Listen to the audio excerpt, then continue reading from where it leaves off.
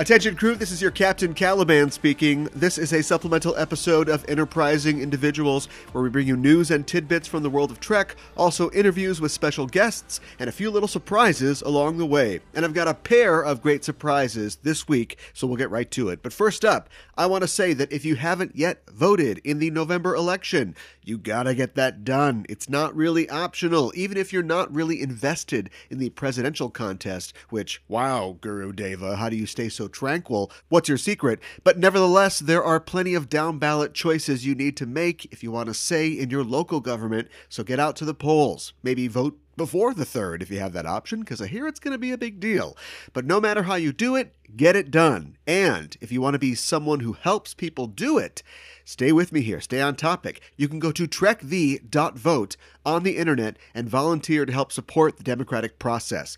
Trek the Vote has teamed with a number of nonprofit organizations to help people donate their time as poll workers, making sure people have the PPE and supplies they need for long wait times, helping people who need assistance voting or finding their polling place. It's a nonpartisan organization. They just want to help you give of your time to help people who want to exercise their democratic right to vote.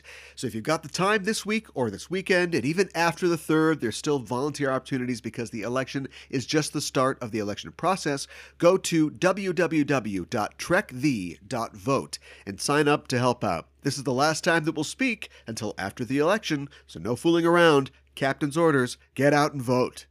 On the show today, I'm talking with Mark A. Altman. Mark is the producer and co-writer of Free Enterprise, which he co-wrote with Robert Meyer Burnett, who directed it. And if you're of a certain age, you'll probably remember Free Enterprise as the movie that William Shatner raps in. If you're a little younger, you probably know it as the movie all the Shatner gifts come from. But it's also a semi-autobiographical look at Mark and Rob's lives in the 90s, trying to climb the Hollywood ladder while ducking in and out of comic shops and bars and arguing over whether Boba Fett survived the Sarlacc pit. It's a state of being I found to be all too familiar to my own 20s. I never lived in LA, but I have been the only adult man in a Toys R Us a time or two. Mark followed his nerddom to Hollywood, where he went on to become a writer, producer, and director. He's currently an executive producer and the showrunner of the CW series Pandora, and you may be familiar with his comprehensive 2-volume The 50-Year Mission, an oral history of Star Trek, which he co-wrote with journalist Edward Gross. I got a chance to talk with Mark recently about his show, his books, his podcast, being a nerd in Hollywood, and how Star Trek has inspired the worlds he himself has created.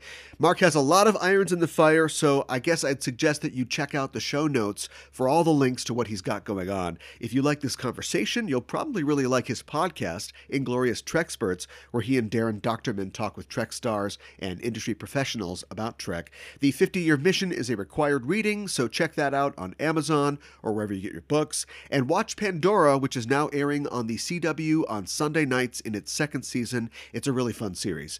Okay, that's it for me. Let's get into it with Mark. Stick around after the interview for the other surprise, which is Captain Janeway related. Get out and vote, and with that, let's get underway.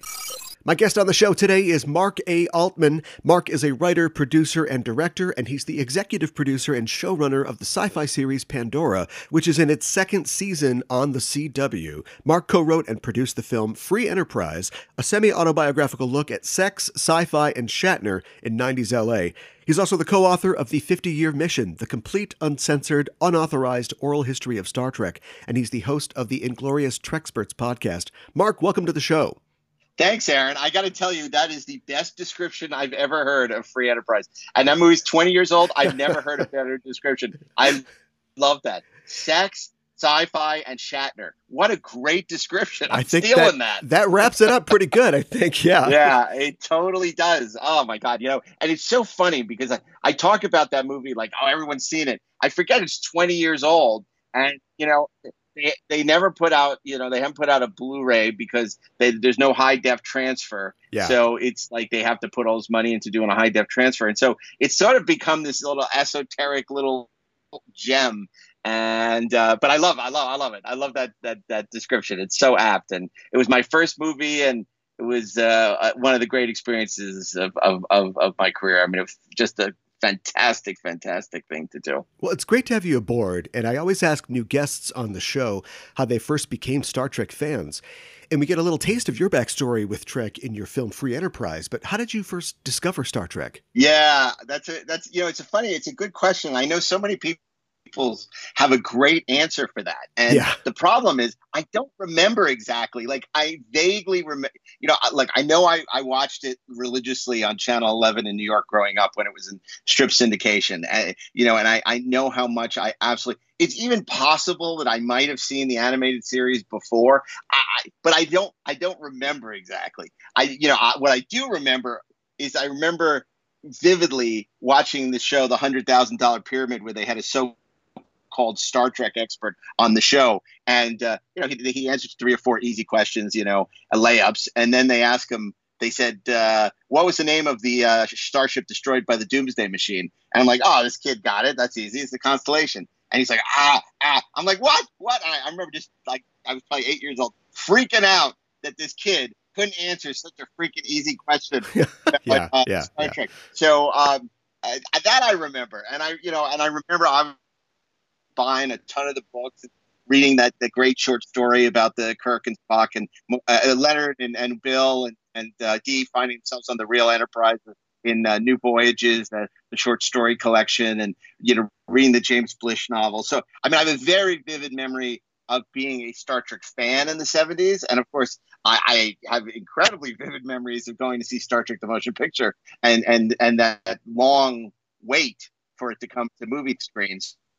But I don't remember exactly what triggered my initial passion for Star Trek. That's lost to the, history, I guess. Yeah, and you're of the perfect age where it's just there. Like, I hear from a lot of people that they got into it because they were watching it with their parents or they were exposed to the advent of TNG or later shows. But for you, you were just growing up. You were just being born into it when it was on.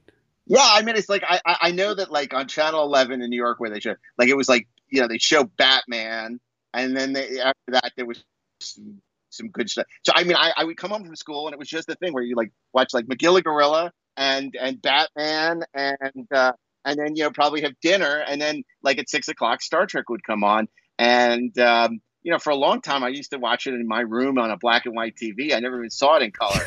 So it's.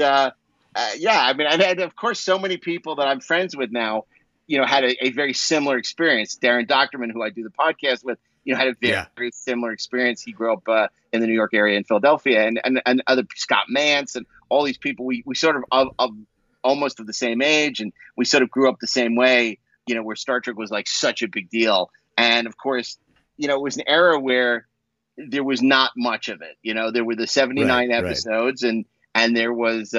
A couple of novels and the Gold Key comics, and that was it. So your imagination could really, get you carried away about dreaming what it would be like if there were ever to be more Star Trek. So of course, when the movie and then subsequently the TV series Phase 2 was announced, it was like the most exciting thing in the world because that stuff wasn't common back then. You didn't have this stuff happen, and so like, oh my God, they're going to bring back Star Trek. And it felt like we'd been waiting for 50 years. And of course, it only been, a couple of years. We probably all discovered the show. And then the show got canceled. And we were all like, heartbroken. Like, oh my God, Star Trek's dead again. And then they announced the movie. And it's like, oh, it's alive again. And, and then, it just kept going back and forth. And finally, the movie comes out. And, a lot of us, really liked it at the time. A lot of people didn't. And you thought, okay, well, that's it. It was very expensive and it did well, but did it do well enough? And there was no talk of a sequel at first. And you're just thinking, okay, well, that's the end of Star Trek. What a shame. And of course, it proved not to be the case. So yeah, for sure. That was when the Star Wars sequels, episodes 7, 8, and 9 started coming out. That was a thought that I had, that up to that point, we had the original trilogy. And again, there was cartoons and comic books and books, but that was it. You could kind of encompass the entire thing. Then they came up with the prequels, which, your mileage may vary, but they were still fun. And they wrapped up and you thought, okay, we're done. And now, Disney bought them and they're doing the sequels. And I realized I'm going to die and there's going to be another Star Trek movie that comes out and I won't have seen it. Like, this thing is going to go forever now. And it looks like Star Trek is in the same position. It's so funny you say that, Aaron, because when in my James Bond book, Nobody Does It Better, which is an oral history of James Bond that came out early this year in hardcover, and it's coming out in paperback this month. But I said exactly the same thing in my introduction. I said Gross, my co-author, and I were talking about it. And the thing that really depressed us was the thought that one day they'd still be making James Bond movies and we'd be dead and never get to see them. Absolutely. And that is a terrifying thought, that there will be James Bond movies and Star Wars movies and Star Trek movies that we will never get to see. Yeah, I'd rather the franchise die before I do than to actually have to know that I'll be missing out on that. That's a geek's look at mortality. I love that. It's also it's one of the things I really like about a free enterprise, other than rapping Shatner, is that the film provides a very specific and nerdy look at fandom in the 90s. My itinerary for the weekend back then was very similar to what Mark and Rob are doing in the film. We'd pile into my friend's crappy car, get Mexican food, hit up the bookstore, the comic shop, the used book place, do the circuit. And then we'd spend all of our time arguing over who the best X-Men artist was, or, who would win between a Gorn and a Thalia and that sort of thing. Yeah. It's so funny because, obviously we made that when these films were, Swingers was huge at the time. And, a lot of the, look, a lot of people would say, oh yeah, that's the age of the straight white male, going and partying movie. But Free Enterprise was definitely a product of its time. But for us, we were so sick of the sort of cliche of the get a life Star Trek fan and the right. And the nerd, the one that's depicted in Trekkies, where it's just everyone's a big loser and they're sort of mocked. You realize it for like being a Star. Like, that was not the kind of Star Trek fan we knew. Like, the people that we knew sort of had come out, either gone to film school or we used to joke that for us, Los Angeles was kind of like Devil's Tower and Close Encounters. Some of us, everyone, we all heard this call. Some of us made it and some of us didn't. It means something, yeah. It means something. And then we came out here and so, like, the people that we knew, obviously we were completely dysfunctional. There's no question about that. But we weren't nerds, we were geeks, and right. I mean, we were all dating. We all had girlfriends and, and our friends who were gay all had boyfriends and it was not like, it wasn't like we were, it was very, and we took Star Trek seriously, but we also took a lot of other things seriously, politics and international travel, all kinds of stuff. And so It was and we'd never seen sort of ourselves reflected on the screen. It was always the Big Bang Theory type of Star Trek fan. Yeah, right. Yeah. So that, I think, if nothing else, I think that's why people reacted so positively to our film, because they were like, wow, it's like, I've never seen like sci-fi geeks like portrayed in this fashion before. And of course, like from a personal perspective, it was incredibly meaningful for me to have the chance to work with like my childhood idol, Bill Shatner. And, for all the people that bitch and complain about him, we had nothing but a remarkable experience with him. I mean, he was just a delight. And, we always say it's sort of ironic that we made a movie about two dysfunctional Star Trek fans who become, friends of William Shatner and find out he's more screwed up than they are. Right. Yeah. That's kind of what happened in real life, for us. We became friends with Shatner and, realized screwed up than we were in a good way. Yeah. On your podcast, Inglorious Trexperts, recently, you were talking with Steve Aspel, the president of 20th Century Studios, and you were asking him about the experience of being somebody who grew up a fan of sci-fi, of Trek and geeky stuff, and later becoming a Hollywood professional, a producer, seeing the business from that side. And I guess I'd ask you the same thing. Like, what's it been like to be somebody who grew up with a lot of toys, who's gone on to be playing with the real thing? Yeah. That's a good question. And I'm not sure I have a great answer. I have to say, Steve Aspel was a phenomenal guest on the show. I mean, and sometimes it's amazing. You're always amazed by the people that are fans of yours. Like, I mean, I think that, and so, I've had in my career, like, a lot of people come up and say, oh, I'm a big fan of yours. And it's like, I'm sometimes really amazed by who those people are. And Steve was one of those people, and he was just dying to be on the show, and I couldn't understand why. And then we had him on, and he was so terrific. But it was great because you're exactly right. He had like his little Eagle Moss Prometheus, and he had all his stuff. And, there was a time, because like when you look at Free Enterprise, like Rob's apartment, the character of Rob, is just filled with all this, toys and miniatures and posters and props and things. And, it's almost, I remember, this is a true story, an ex-girlfriend of his once said to him, I feel very uncomfortable being in your bedroom because I have all these little eyes looking at us. And he's referring to his action figures. And so I always was a little more tasteful. Like I definitely had my collection.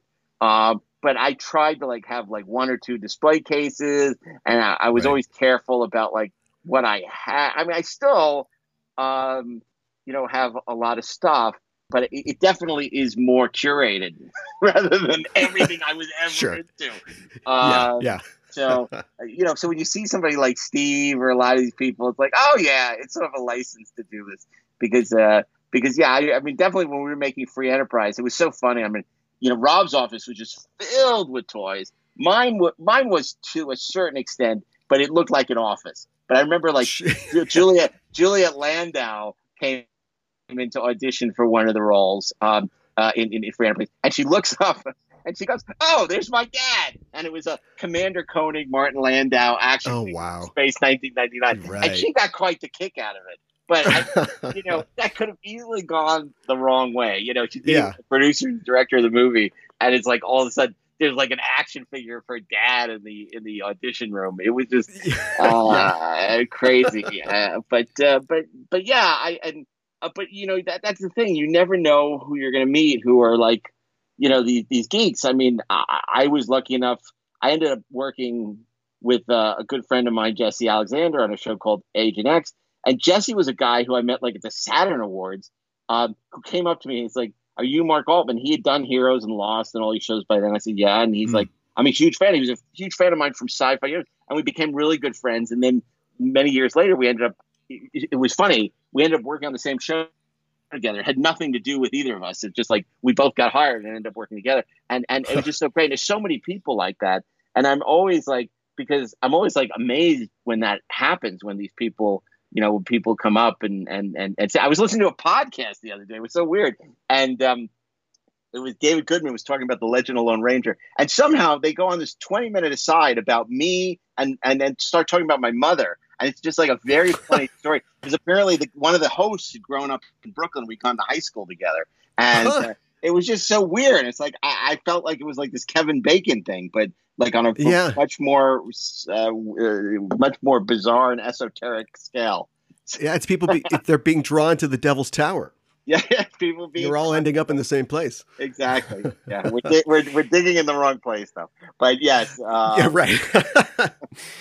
Well, you wrote with Edward Gross The 50-Year Mission, which is an incredible book, and it had to have been an enormous undertaking. What possessed you to do that? Well, it's funny you ask, because I'm super proud of 50-Year Mission. I love it. You should be. It was a huge, and it was very successful, which was nice because I've been involved with a lot of things, like Free Enterprise, which you put your heart and soul into, and then ultimately, wasn't a big. It came out the same week as The Phantom Menace, and wasn't a huge that box office, and it's it's heartbreaking. But 50-Year Mission, like from the outset, was like it's really well, and that was really great. And because I really felt like I worked very, very hard on that, more than any of the other books, really hard, because I thought we were going to be the last people to really tell this story, and so many of the people that Ed and I had talked to had passed away too. So we knew that like this was, like Maurice Hurley. I mean, even when we were writing it, people were dropping like flies. I mean, Maurice Hurley and Leonard and a whole bunch of people and Harv Bennett. And it was just like, we felt like we were the angels of death when we were writing this book. After we talked to somebody, they would have, but I think that with that book, it really was, we had both, I started, when I graduated from college, I was writing for Cinefantastique, and I was also working at a talent agency. And then for many years, I really covered Next Generation and various iterations, Deep Space Nine for Cinefantastic, and later for Sci-Fi Universe, which was my own magazine, which I did for Larry Flint. But I just felt deeply indebted to that.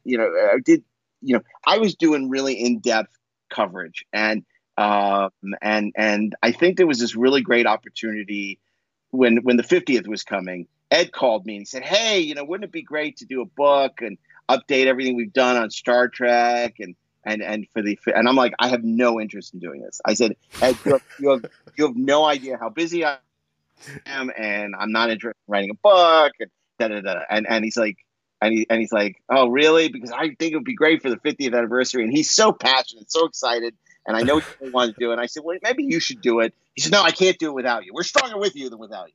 And I'm like, I'm thinking about it. I said, "Let me think about it." And I was all going to say no. And like that weekend, I read this book called I Want My MTV, which is about the history of it was an oral history of MTV. And it was great. It was super. It was funny, and it was heartfelt, and it was informative. And I was like, wow, this oral history format's fantastic. And then I read the history of Saturday Night Live, which was also an oral history, which was even better. Yeah. And I called up Ed, and I said, "Look, I'm not saying I'm going to do this book, but if we did as an oral history, I might be interested if we can get a good deal for the book." And I said, "So you can tell our agent, that I'm open to the possibility of doing it." and I, at that point, that we would not get a good deal, and then I could just, I wouldn't look like a dick with Ed, and then we would move on. Well, our agent sold it like in 3 days, and it was a good deal. And I'm like, oh, now I'm stuck writing this book. But it ends up that I had the greatest time because I really reconnected with Star Trek in the process of writing the book. Yeah. And reconnected with Ed, because Ed and I used to do a lot of stuff together when I was a journalist. And, we didn't have as much, we didn't talk as much just because I was super busy and he was doing his thing and we weren't working together as much.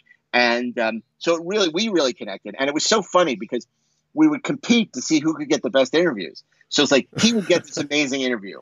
And then I would track down somebody and it'd be even better. And it was like, and it would get to the point, and then he would top me with somebody he'd get. And we would joke, "Stop competing with me, Decker." And it was this little contest to get better interviews. We'd then send each other the transcripts. I'm like, "Oh my God, Ed, this is so great. I can't believe you said that." And he sent me a transcript and said, "Oh my God, Mark, I can't believe you got them to admit that." And it was fantastic. And the difference was he's a very much like does, I'm in awe of his ability to put people at ease because he does all his interviews by phone. He never meets these people. And you could talk to somebody he interviewed like 25 years ago, and they'd be like, "Oh my God, Ed Gross. I love Ed Gross. What a great guy." Huh. Like, he just gets these incredible.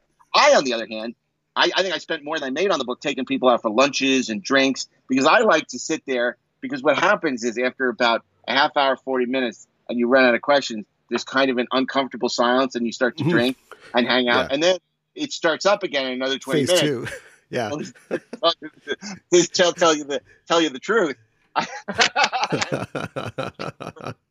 But it's much more time consuming because I would spend hours taking people out for lunches and dinners and drinks and it got very expensive after a while. But that's the way I like to do it. And so Ed and I are complete opposites, but it really works because we were able to write something that I think really is the definitive book about the making of Star Trek. I mean, to us, we wanted this to be a companion piece to the making of Star Trek by Stephen Whitfield and Roddenberry. And I just feel like, and it's too bad because the book came out in paperback last year after the hardcover had been out for a couple of years. And I really wanted to update it because there are a couple of amazing stories that we got for the podcast of all things that I thought would be great for the book that weren't in the book because, and they didn't want to open up the book. It was already typeset and everything, so they didn't want us to go and revise it, which is probably good because I don't know where I would have found the time. But I was like, oh, but there's this great story from so and so, and this great story.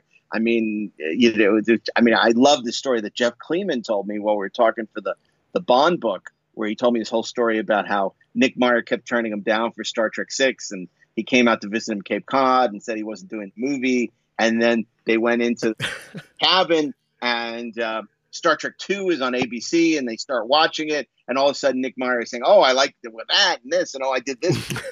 All of a sudden, in the process of watching Star Trek 2 on ABC, suddenly Nick decides he's going to do Star Trek 6. And that's like a story that I never heard before. It's like a remarkable story. And it's kind of like, wow, if Star Trek 2 hadn't been on ABC that night on the ABC Sunday Night Movie, would Nick Meyer have ever done Star Trek 6? Yeah. So it's kind of like, so there is all that kind of stuff that got me really excited and, wanting to update the book. But, and then people keep asking, you can do volume 3 on the new shows. And, there's no way I would ever do that. So, well, just because, that's a story for someone else to tell. And I'm not really, there's so much to tell about these new Star Treks, and it needs to be somebody who's like really passionate and committed, and who's going to turn over every rock. And I'm not that guy. I don't think Ed's that guy, but at this point, I think you just have to have this incredible, passion to tell the story, because these books are really hard to write. And so I think the best books done are the Star Trek books. I mean, I think Bond is amazing because, we're huge Bond fans. And, I think the Galactica book is fantastic, Yeah. And that was a really fun one for me, because that was a case where, I literally threw out a chapter. We've almost finished the book, and I was rereading it, and I read my chapter on Galactica 1980, and I said, there is nothing in this that no one else has written in the past. And I said, no one is ever going to write about Galactica 1980 again. So we have to write a better chapter on Galactica 1980 than anyone has ever written. So I went back and I interviewed 20 more people for it. And I got all these great, amazing stories. And now it is truly the greatest thing ever written about Galactica 1980, which is awesome. A low bar, admittedly. Yeah, I'm very proud of it, because I just think it's a total hoot. And the biggest compliment was, I remember, when I was talking to Ron Moore after the book came out, and Ron was just like, I was just going to skip through and read my quotes. And then I was really into it. So I ended up reading the whole chapter on my show. And he said, then I finished and I started reading the book from the beginning and read the whole book from the beginning of the original show, Galactic 1980. So I love that book. And that was the biggest compliment. It's like, we dragged Ron Moore into writing the whole book. So he's got to read the whole thing now. Exactly. There's a lot of new Trek shows. Trek's gone through a lot of changes in the last 50 years, and it's starting its second half century with a lot of changes as well. And I don't think it should be a surprise to anybody that Trek in any form is really more about the era in which it's made than the future it's set in. In your mind, what is the Star Trek series for the 21st century and the current moment look like? Well, I think that's a really great question. And look, from a selfish point of view, I would say that the Star Trek series for the moment is my show, Pandora. Sure. Okay. Because obviously Star Trek was a huge influence on it, and particularly in the second season, you really see the huge influence of Star Trek, because, of course, our Oliver Dent's Xander Duvall gets a ship called the Dauntless. It's a giant starship. We have a bridge, and we have but we also, more importantly than that, it is a show that extols optimism and hope for the future. It has the idea that friends are family and can overcome any obstacle. Sure. We deal with contemporary social issues through the lens of allegory, like the original Star Trek did so well. Issues of xenophobia and date rape and all kinds of things. So, I mean, obviously what I call now vintage Star Trek, original, Next Gen, Deep Space Nine, was huge influence on the show. And I feel like, the first season, we're finding our space legs. I mean, I'm proud of it, but we got Greenland in February. We were on the air in July. We didn't have a lot of time. We were filming around the world. It was insanity. But the second season of the show that recently premiered on the CW, I just think is fantastic, and I'm so proud of it. And I to me, it honors so much of what I've learned about Star Trek and what made Star Trek work. To me, that is part of the DNA of the show, without being Star Trek, because clearly it's not a Star Trek show, and it's a very different type of show with different type of characters. But but I definitely took the lessons that I feel that I learned from people like Rick Berman and Michael Piller and Ira Behr, and even going back to the original series, and applied them to creating my own sci-fi series. And I don't think our first season was Next Generation season one.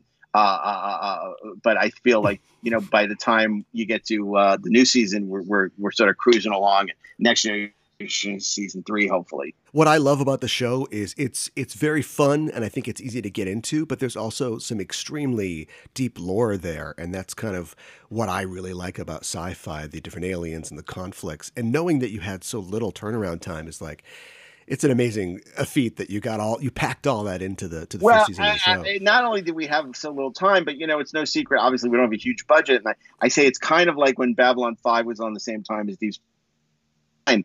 Babylon 5 was the little show that could, and for us, we have the budget of we spend on a season what they spend on an episode. So a lot of the other big sci-fi shows, and so, it's definitely a challenge, but that can also be an opportunity.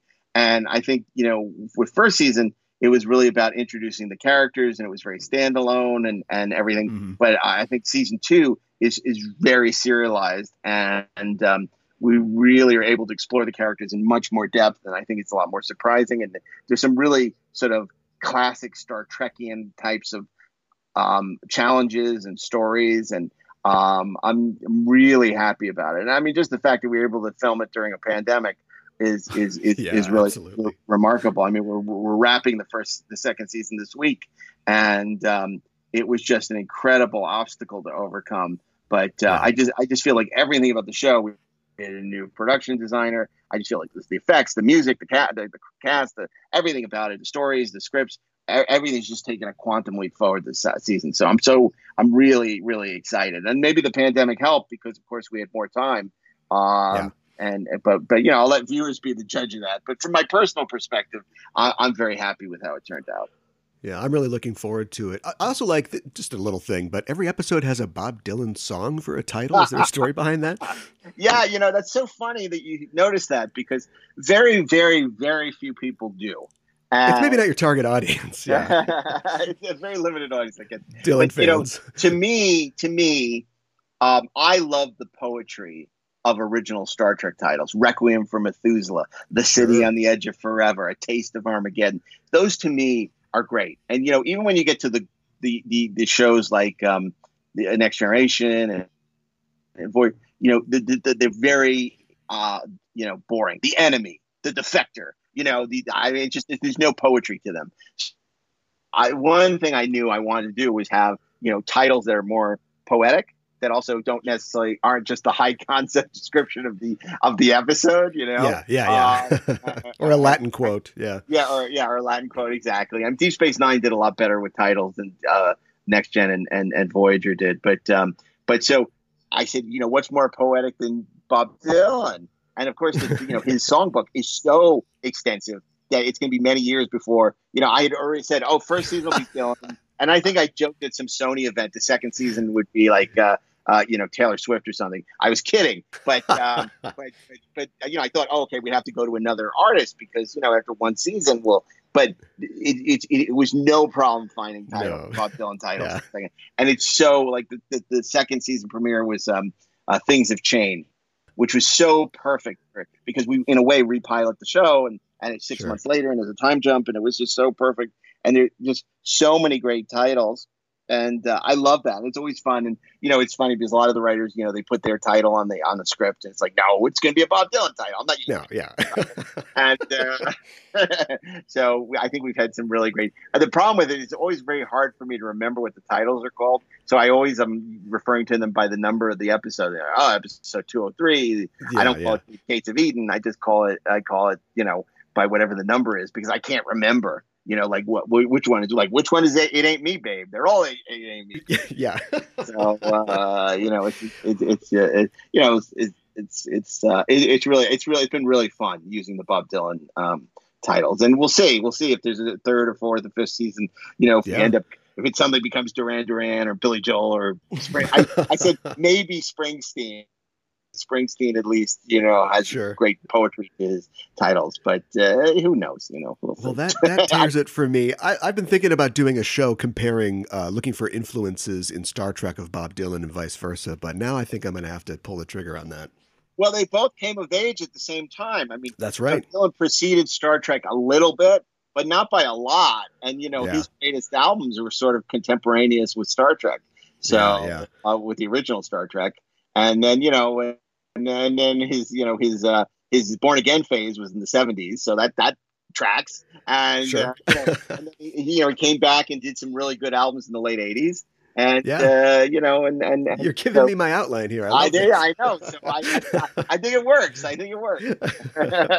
right. Well, I got to get to work on that. But thanks so much, Mark, for talking with me today. And there's so much more of your work we didn't get to touch on. But if people want to know more about you, your podcasts and books and your show, Pandora, where can they go online? They can watch Pandora every Sunday night at 8:00 on the CW, or watch it anytime on the CW app. They can follow me on Twitter and Instagram at Mark A. Altman.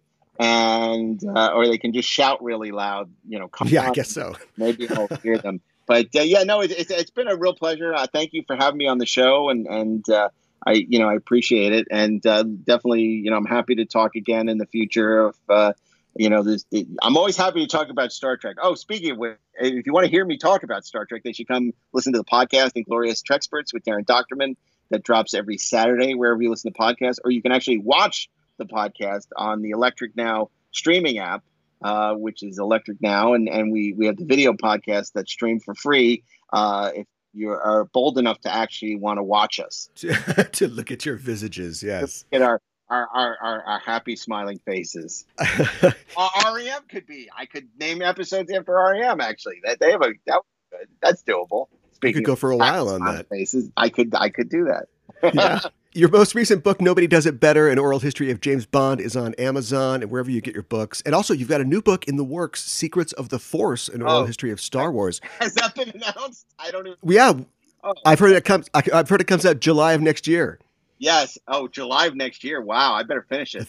13th. Okay. All right. Well, there we go. So pencil that date in, everybody, and look for that. Wow. July of next year. I see you know more about this book than I do. I have to say, maybe I got to give Ed credit. He's been doing the heavy lifting on this one. I've just been so busy with Pandora that I have not been able to spend as much time on that book as I would like. Sure. But the Force is with young Ed Gross, but he not so much.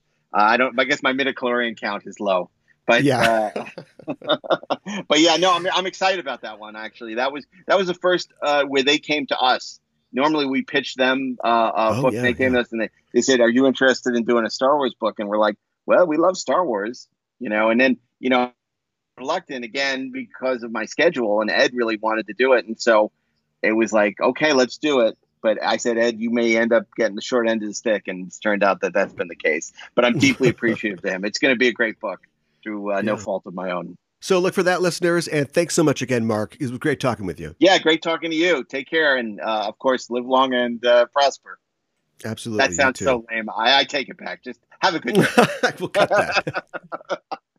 Thanks to Mark for talking with me. It was a lot of fun. We're going to try to get him back on the show again, maybe early next year, to talk about an episode or maybe talk more about the 50-year mission.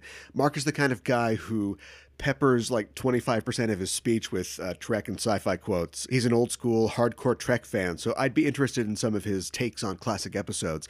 Before we go, I wanted to remind you that you can quote Star Trek quotes at us on social media or on our Discord. You can find us on Facebook or Twitter at EISTPod, and we've got a link to our Discord in the show notes. Join us, talk Trek, talk sci-fi, talk whatever you want. We also have a Patreon at patreon.com/EISTPod. If you want to become a crew member of the show, you can get access to extended interviews and outtakes, live shows and recaps, and more at patreon.com/EISTPod. Also, join us at 7 p.m. Central on Thursday nights for Discoverage, our live recap and review show for Star Trek Discovery. Disco has just started its third season, and we're off and running, so come hear me and my co-host Ella talk about Disco on Thursday nights. Follow us on Twitter at EISTPod to get notified when we go live, and join the conversation by tweeting to the show using the hashtag Discoverage. Okay, time to talk about Captain Janeway. So I was lucky enough to get to go to the unveiling of the new Captain Catherine Janeway statue in Bloomington, Indiana. This was an effort organized by the Captain Janeway Bloomington Collective. the president of which is a guy named Peter Ketchmarchek, and I interviewed Peter just after the unveiling on October 24th in Bloomington, Indiana. And this is something that, if you've been on social media, you've probably seen. This is a group from Bloomington, Indiana. Of course, the University of Indiana has a Bloomington branch, and they wanted to honor Captain Janeway and Kate Mulgrew with some kind of monument. We talk about this a little in the interview you're about to hear, and eventually they got this effort together to do it in 2020, which is, of course, the 25th anniversary of Star Trek Voyager's debut. And, of course, COVID messed with that a little bit, but they persevered, passed the obstacles, and it's really a rousing success, I think, from the collective. I have a bunch of pictures of it. Some of them are up on our Instagram already, which is at instagram.com/EISDpod. You can catch those pictures there. We'll be adding probably a few more in the weeks to come. But it was a beautiful ceremony. They had a great video package that they played before the unveiling where they talked with some fans, some scientists, friends of the show, Mohammed Noor and Aaron McDonald were in that video as well, talking about Janeway's influence and how she's such a unique character and how important she was to many women and young girls who wanted to go into STEM fields. Robert Picardo showed up to kind of crash the video, and he was really funny. It was a great ceremony, and I've got an interview with Peter Ketchmarchek about the process of kind of putting it all together. The audio quality is not great. Just as we were getting ready to talk to Peter and set the interview up, our recorder failed. So we used our backup, which wasn't as great, so I apologize for the audio quality. But it was a fun interview. I hope you get a chance to see the monument yourself. You know, we were in Riverside 3 years ago when they unveiled the Captain Kirk statue. Bar has been raised. I think the glove is thrown down. It's your turn, New Orleans. Where's the Cisco? And France, where in France is Picard from? It's time for a monument there. Let's get this thing going. Where the hell's Archer from? Isn't he like from upstate New York or something like that? Okay, all right, let's make that happen. That's it for me. I'll throw to myself and Peter. We'll see you next week for another episode, and until then, live long and prosper. We're here with Peter Ketchmarchek, who works at Indiana State University, Bloomington, and is the president of the Captain Janeway Bloomington Collective, and a Star Trek fan yourself, of course. Oh, absolutely. I usually ask guests when they're first on the show how they first discovered Star Trek. How'd you become a Star Trek fan? I was watching the reruns in the 1970s. Yeah. My sister was actually the big Star Trek fan in the house. She just had a crush on Spock like you wouldn't believe. Yeah. But it was a constant in the background. And we only had a little black and white TV at that point, so I was just, grainy screen, but I watched it all through the 70s. And then, the movies came out, and Next Gen came out, and I stuck with it and watched Next Gen from the beginning, and really have just been a Trek fan all the way through. It's such a good bet to be a Trek fan because it has continued to deliver content over and over again, as the years go on. It's like if you're like a Battlestar Galactica fan, you get like the original 1980 or reboot, but Trek is just continually making more and more stuff. I think it's really amazing. Yeah, they reinvent themselves really well. And they do that, yeah, exactly, yeah. And of course, we're here in Bloomington. We're having just seen the unveiling of a statue commemorating both Captain Janeway and, of course, Kate Mulgrew, the actress behind the actor. It's such. It must be an amazing process and a long process. What was the timeline like from the concept of the idea to the final casting and the presentation? In January 2019, we first had the idea of we're going to do something, even if it's a modest little bench. We need something in this town to mark this. Yes. And so basically, it was from then to now, almost 2 full years. But by June 2019, we had the whole team together, and we had pretty much decided we wanted to go with a bronze bust and a limestone base. Sure. We were still working out the design of the base, the shape, the curved lines and such. But by June 2019, we pretty much knew what we wanted to do. And we launched a real formal fundraising push in the fall of 2019 with a $30,000 budget. Right. And that was the key to getting the project going, because then we could actually hire artisans and craftsmen and start really, turning these designs into physical reality. Yeah. So we were working on it by late 2019. Sure. And of course, you originally wanted to have it done in May of this year, which is the 25th anniversary of Voyager. But how'd you handle that setback?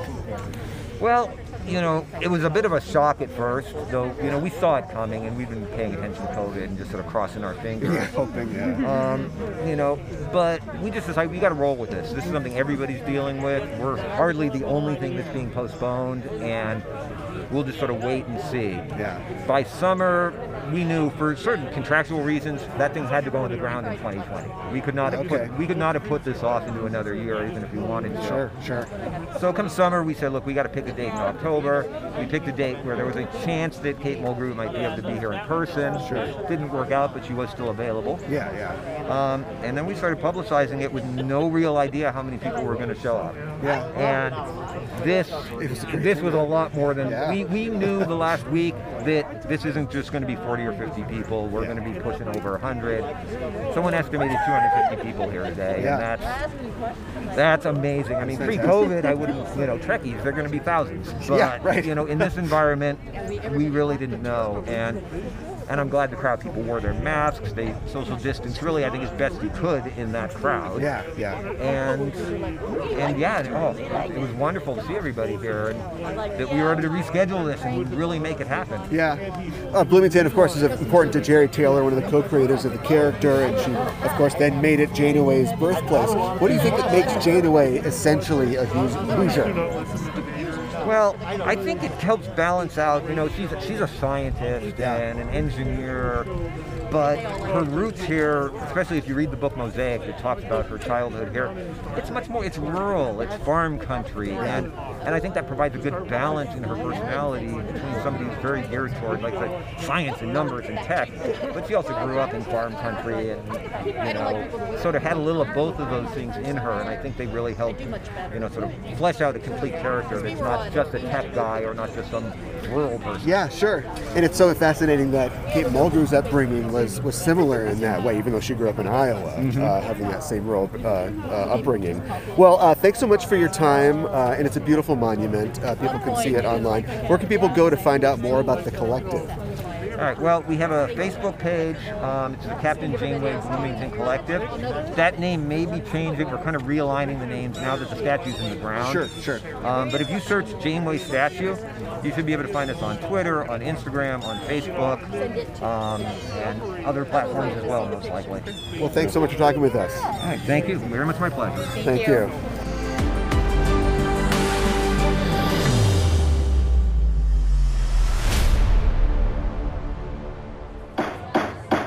Your Honor, a courtroom is a crucible. In it we burn away irrelevancies until we are left with a pure product, the truth, for all time. Oh man, this is so intense. Data's on trial for his life.